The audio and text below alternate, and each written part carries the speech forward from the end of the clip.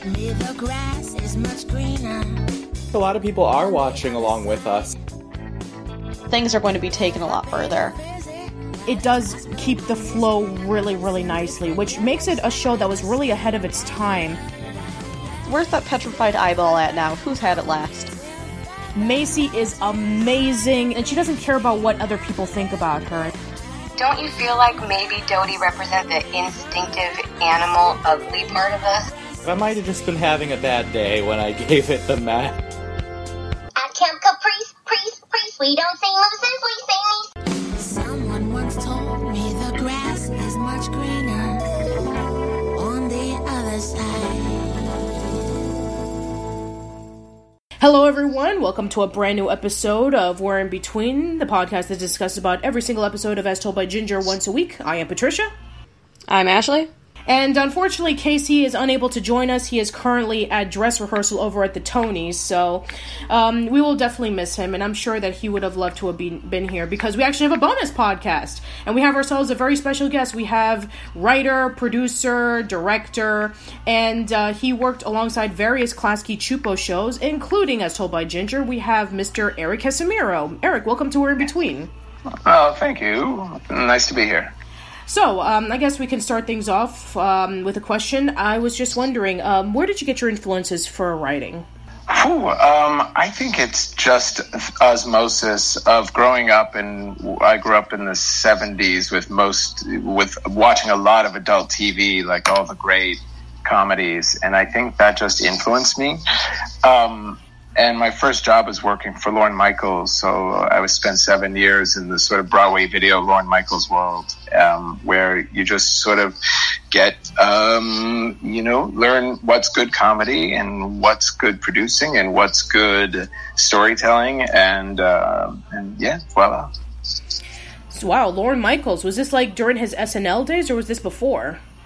No, this was during, so I started around the era that I started working for Broadway Video, which was his production company, around the same time that Mike Myers joined and started doing Wayne's World, because I was one of the junior development executives who did the Wayne's World movie, and developed that internally.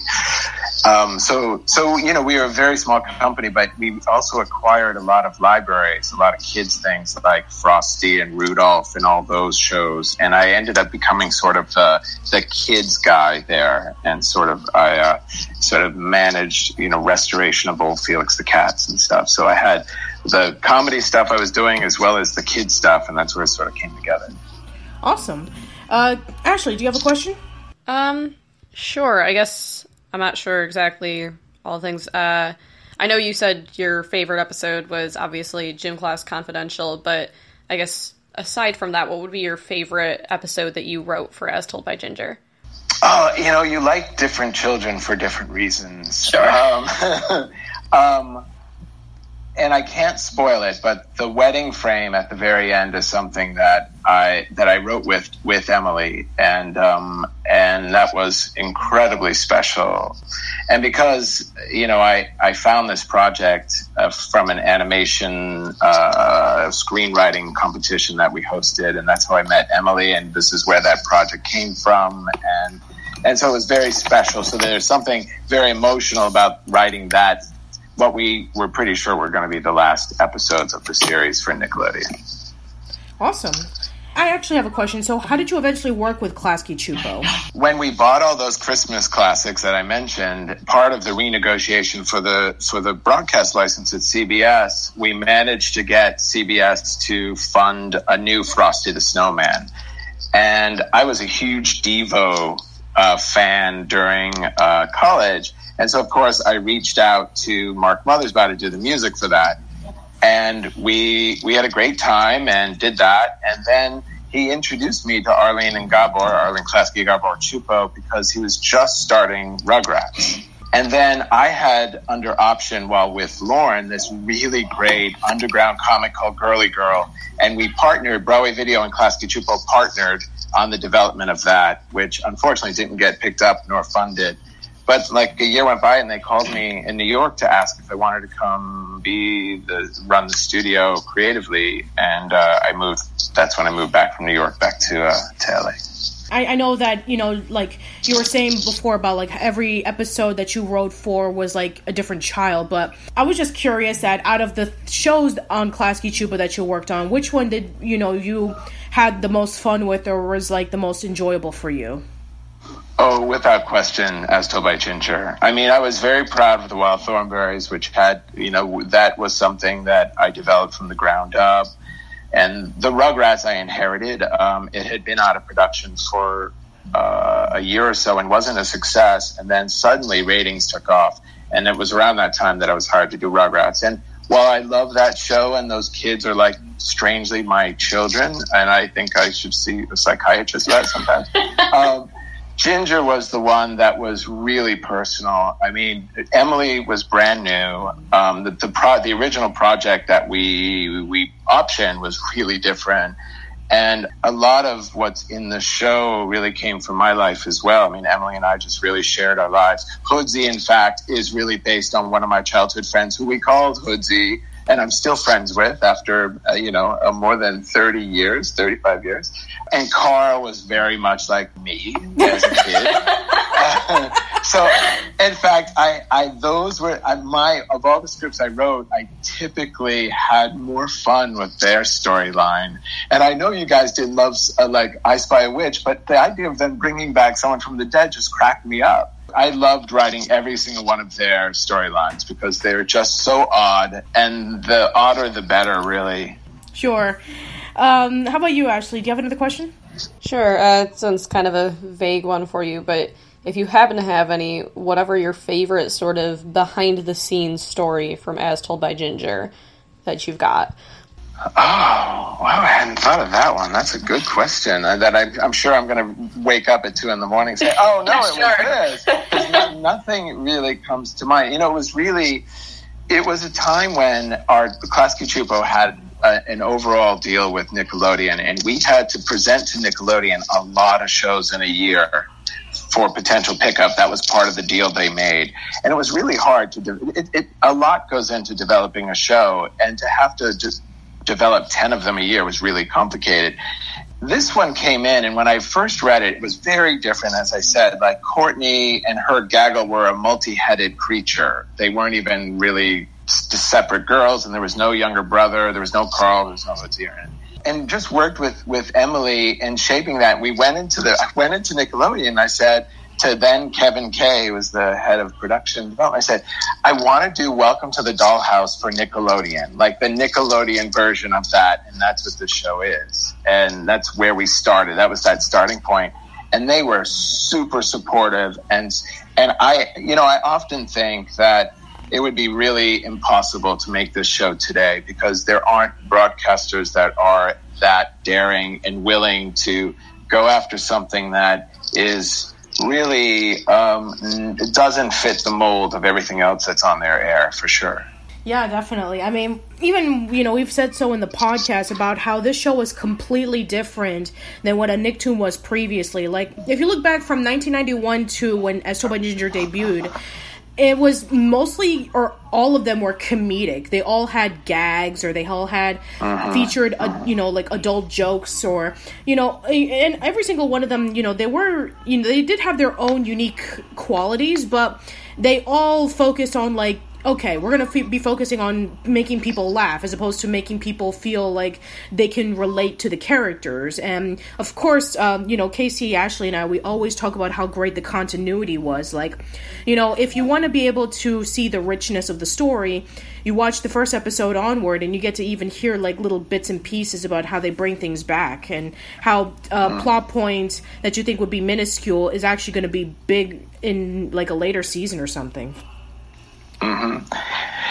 Yeah, I mean, that was, and it really hats to Emily. This was her first project, and what was great is she was such a fresh voice, and we would laugh. We had so many laughs making the show, because we just, we shared so much. We even had writers' tables where people shared stories from their childhood. We just and it was really, we found, like, I always think that comedy should make you think as well. It just shouldn't be there to be funny. And that's what we were trying to do with this show, is that it was about something real, but at the same time, you know, the quirkiness was what made it funny.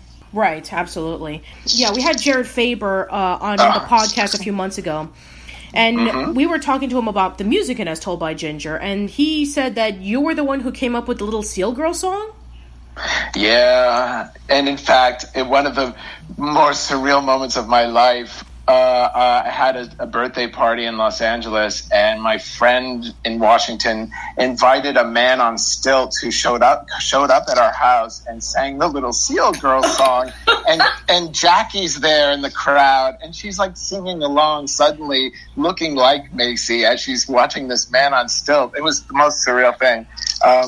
But yeah, I mean, we always, like, there was a lot of that. It was always fun to write songs. I wrote one, I don't know if you've gotten to it, called You Bounced. That was one that I'm not sure with the order. Forgive me, it's been so long, so I don't want to spoil anything. But yeah, Jared, in fact, I have continued to work with Jared to this day. He just wrote a theme song for a brand new show I have on Sprout that premieres next month. I mean, Jared, because of this project too, there are so many people that we will always work together, because it was just it was just amazing talent, really.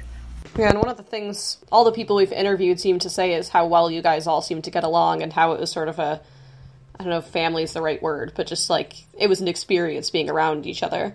It was a wicked cool drama club is what it was. It was just like where we got paid. It was awesome. But yeah, it was really great. And, you know, and a lot of, you know, I always believe that good things come out of innocence. And, you know, when you don't know what you're doing, sometimes the inventions are pretty fresh. And I think that had a lot, that really definitely came to be. All right. Okay, so Ashley, do you have any other questions? Not specifically. I know we've got a few of the forum ones as well, so I want to leave room for those.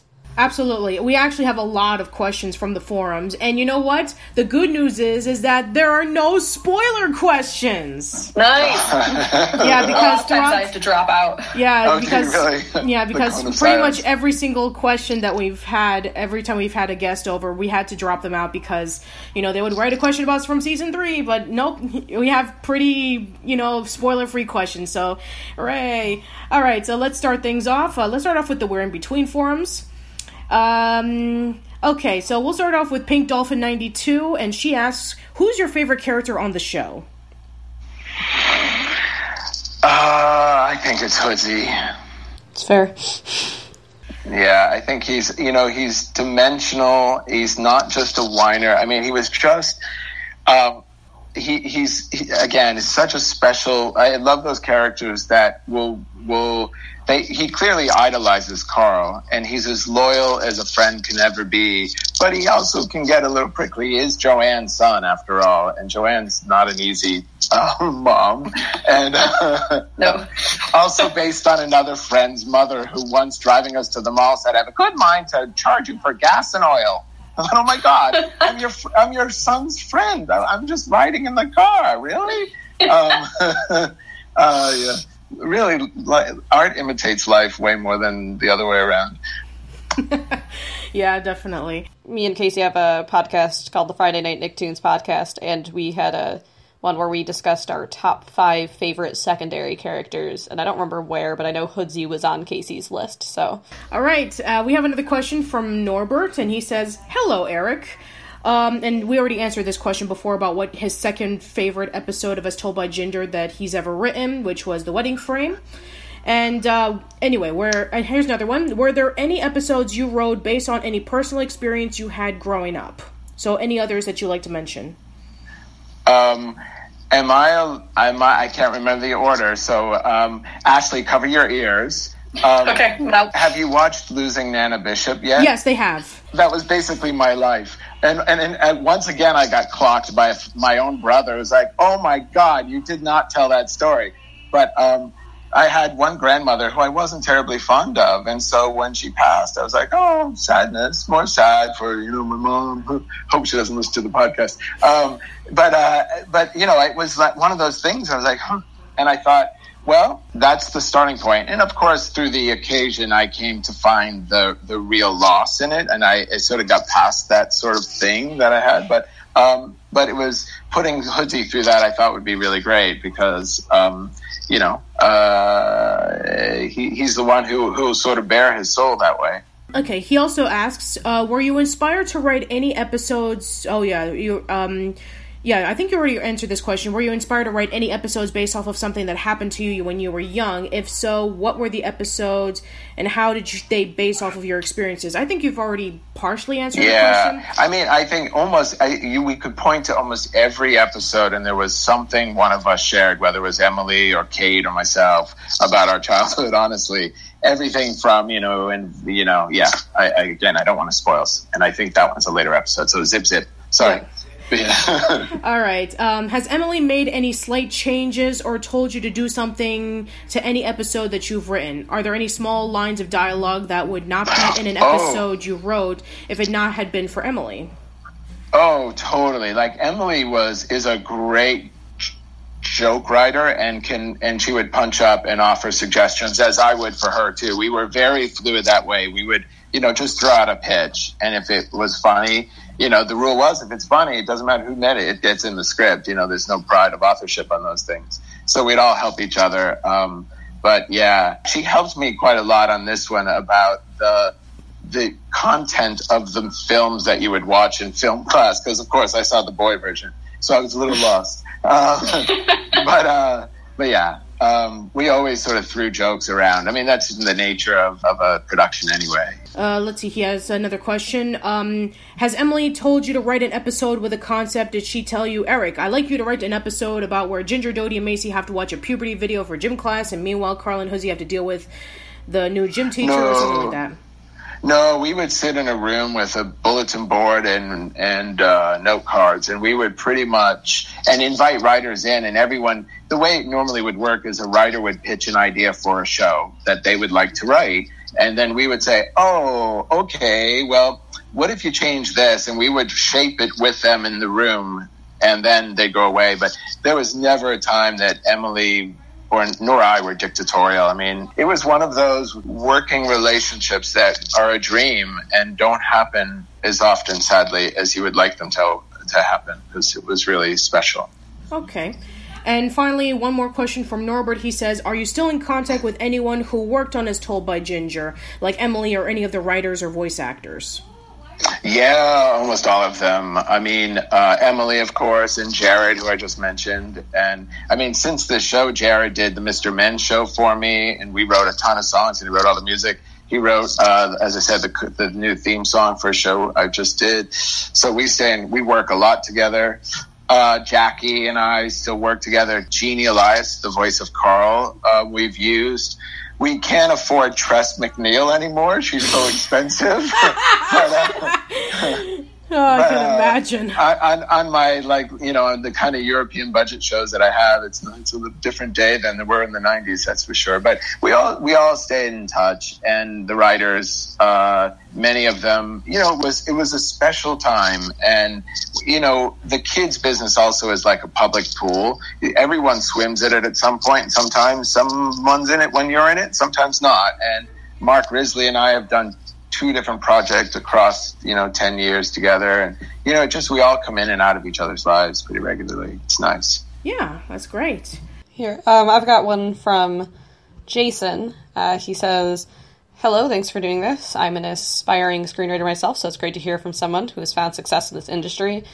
First, I wanted to congratulate you on working on this show. And then the question is, when making the show, a lot of the stories were groundbreaking and pushed the boundaries of writing and animation. Were there any stories, however, that you wanted to tell in this universe, but were unable to for one reason or another? If so, what were those plots? Oh my gosh. Well, first, thank you for the compliments. Secondly, it's been so long, I fear my memory fails me. There's always storylines that you try to do and you can't.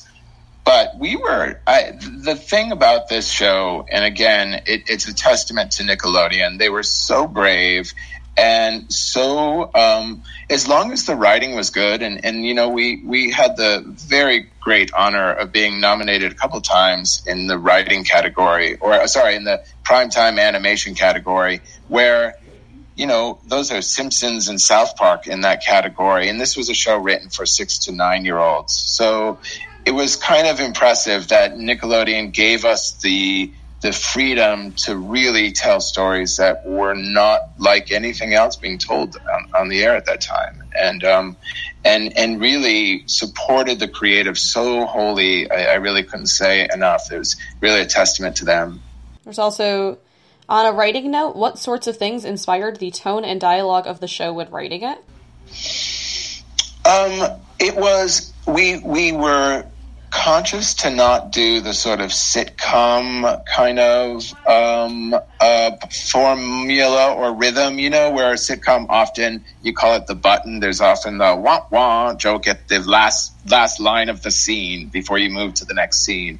And we really wanted it to feel like independent cinema. That was even the brief I gave to the producer, Mark, and all the directors. I was like, don't be afraid to treat this like, you know, like a Wes Anderson film. Like, just go for it and have fun, and you can see it. Like, there's so, like, I rewatched Gym Class this morning because it'd been so long, and there's so many times that Brandon Higsby's posing is so funny, and and they would never, like, normally that would be cut for economic reasons, or someone say, well, it's distracting, but that was the kind of detail that the teams put into the show that really made it feel like nothing else, really. He has one last one, which is, I also want to know if you think the writing style and tone of As Told by Ginger influences anything you've seen on TV today.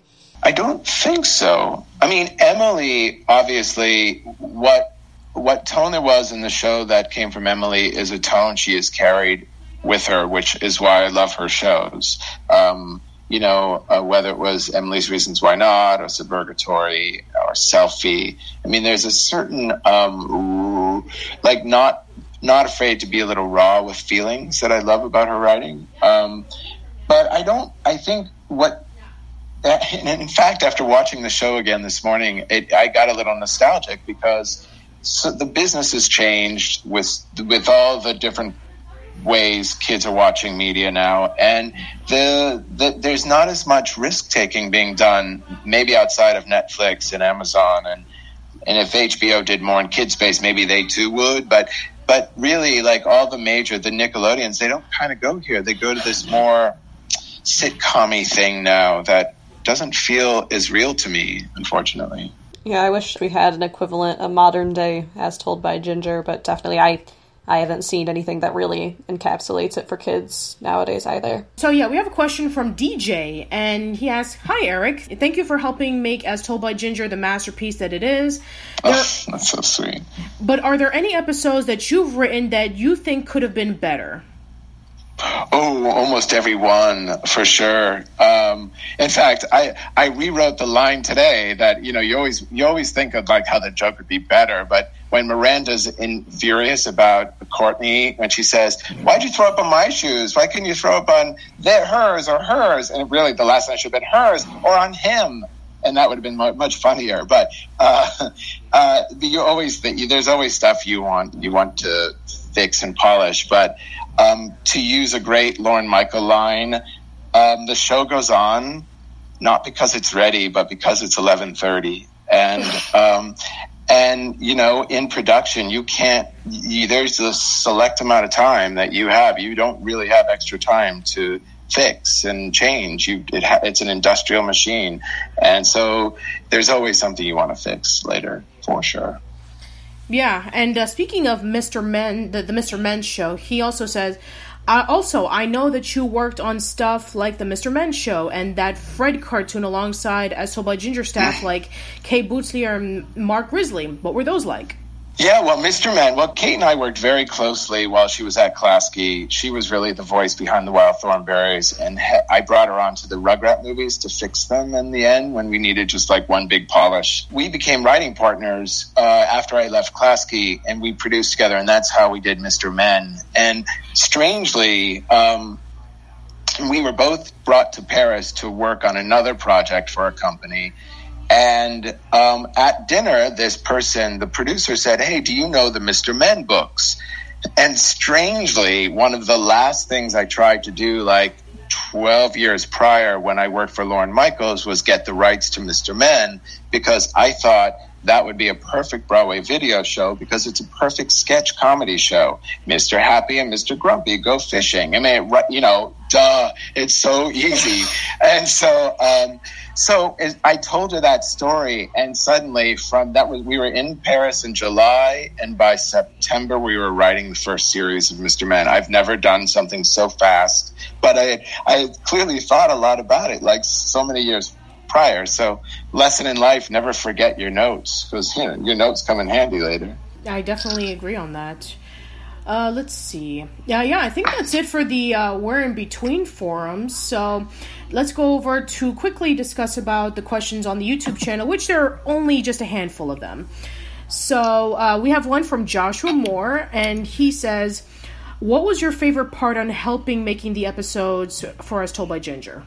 I loved the last punch-up meetings we would have, where we would have the last script. You call it final, but it wasn't draft final. And we would, Emily and I would, independent of one another, like just write jokes in the margin and then run them through past each other, and then recording and directing the cast. I love directing the cast. It's kind of the equivalent, I guess, of opening night for when you've been working on a script for so long. When you finally hear the actors say those words, it's just amazing. And we had the most amazing Lorraine Newman, in particular. Like, losing Nana Bishop was one of her favorite episodes, even though she didn't have a lot to do in it. But she was just like, "This is why I love doing this show. It's because you're not afraid to go near these kind of subjects." And so definitely the record was the magic. And of course, not getting into spoilers, but we do have a question from GooGamp32, and he asks, "Ask him if he thinks a continuation of As Told by Ginger with Ginger as an adult could work." I don't know. I don't think so. We did it with the Rugrats, and I don't ever really feel good about that. That was meant to be a 10th year anniversary special where the Rugrats imagine themselves 10 years older. That special was such a gigantic success for Nickelodeon that they made us do that as a series, despite my saying, "No, you can't. That's just like, Pebbles and Bam Bam growing up. Don't." And so I don't know if I'd ever want to. I think, I think the wedding frame was like the only way to ever look at that part of life. Yeah, and I just want to give my sincere opinion about All Grown Up, because I actually did get a question from somebody saying, "What are your thoughts on All Grown Up?" And I was like, okay, I think in my personal opinion, I think that the idea, the concept is an interesting idea, but I think that the execution definitely needed a lot of work. Like, I think that the things that I genuinely loved about All Grown Up was when they made callbacks to, like, the earlier episodes, but anytime that they try to do something like, "Oh, I'm going through this, I'm going through that," and it's like, As Told by Ginger did it better. At least it was more dramatic. At least it took more risks. Yeah, I agree. It was really a case where it was a commercial decision as a money maker, thinking, well, this is the next iteration, clearly. And in fact, a little known fact is that at that time, between us making the 10-year anniversary special, which was All Grown Up was supposed to be just that, we were in production on a really awesome new show called Preschool Days, Daze, with Susie and Angelica at preschool, with Vicki Lewis as the teacher, with a boy who wears a dress to class. It was so good that it was so good, and it was so sad that Nickelodeon said, "Oh, you know what? Sorry, we're going to go with this one." And we'd written like 13 episodes of that show, and it's a very sad tale in the Rugrats lore for sure. Okay, so what you're trying to say is that the Preschool Days that you pitched is much different than the Preschool Days that eventually happened. No, they never made Preschool Days. No, they No, did. there's episodes. Yeah, there is a they were- Preschool Days. It's not great. It's awful. But it exists, yeah. And they are painful. It came out in 2008. They only made 4 episodes, and it is like one of the worst things you will ever watch. So I guess you didn't have a part in that, though, it sounds like. No, I left That's Klasky in 2002, so wow. I guess they picked it back up, and I don't know who they had do it. I can't believe you never knew that. That's so crazy. You could bowl me over with a feather right now. That is amazing. Wow. So you pitched the idea, they said no, and then like 6 years later, they're like, what was that idea that Eryk had about the girl, them going to preschool? Let's do that instead. Yeah, no, it probably would have been even a year before that, too. And we wrote scripts, so I presume what happened is, now you're going to make me, as soon as we're done, I'm going to YouTube. Don't watch it. Please don't watch it. No, now I'm like, it's going to be like Eye Surgery Channel I need to see. But no, because we had this, it was marvelous. It was working so well. And we were writing them and at Animatic. So what I suspect happened was the new team that was running Klasky by whenever that was, say 2006, because it takes about a year to make them, they would have been the ones who just picked it up and decided to relaunch it. And no, they're busted. I can't wait to look at this. Oh my God. Okay, you know what? You definitely have to email me as soon as you're done with this. Please let me know your thoughts. I will. And I'm excited to hear it. Yeah, I will definitely give an update follow up in the podcast because please do. Please vindicate me. I'm not gonna lie, I was a little worried. You were like, we had this great show, Preschool Days. I was like, you thought that was great? I'm glad to know that wasn't it. So. Oh my God, it can't possibly be, I promise. Okay, one more question, and it's from Augusto Martinez, and he said, what was your favorite moment from Gym Class Confidential? The scene with Joanne Bishop and Hoodsey when he actually puts the blame on his mood on Mary Todd Lincoln, and the idea that, that maybe she didn't have someone to talk to about her problems, and maybe she didn't really want to go to the play. That's like one of my most favorite scenes I've ever written because it's just so preposterous. And I love putting Joanne in that. And she was such a fun character to write. So to put her against the wall like that was always fun. Yeah.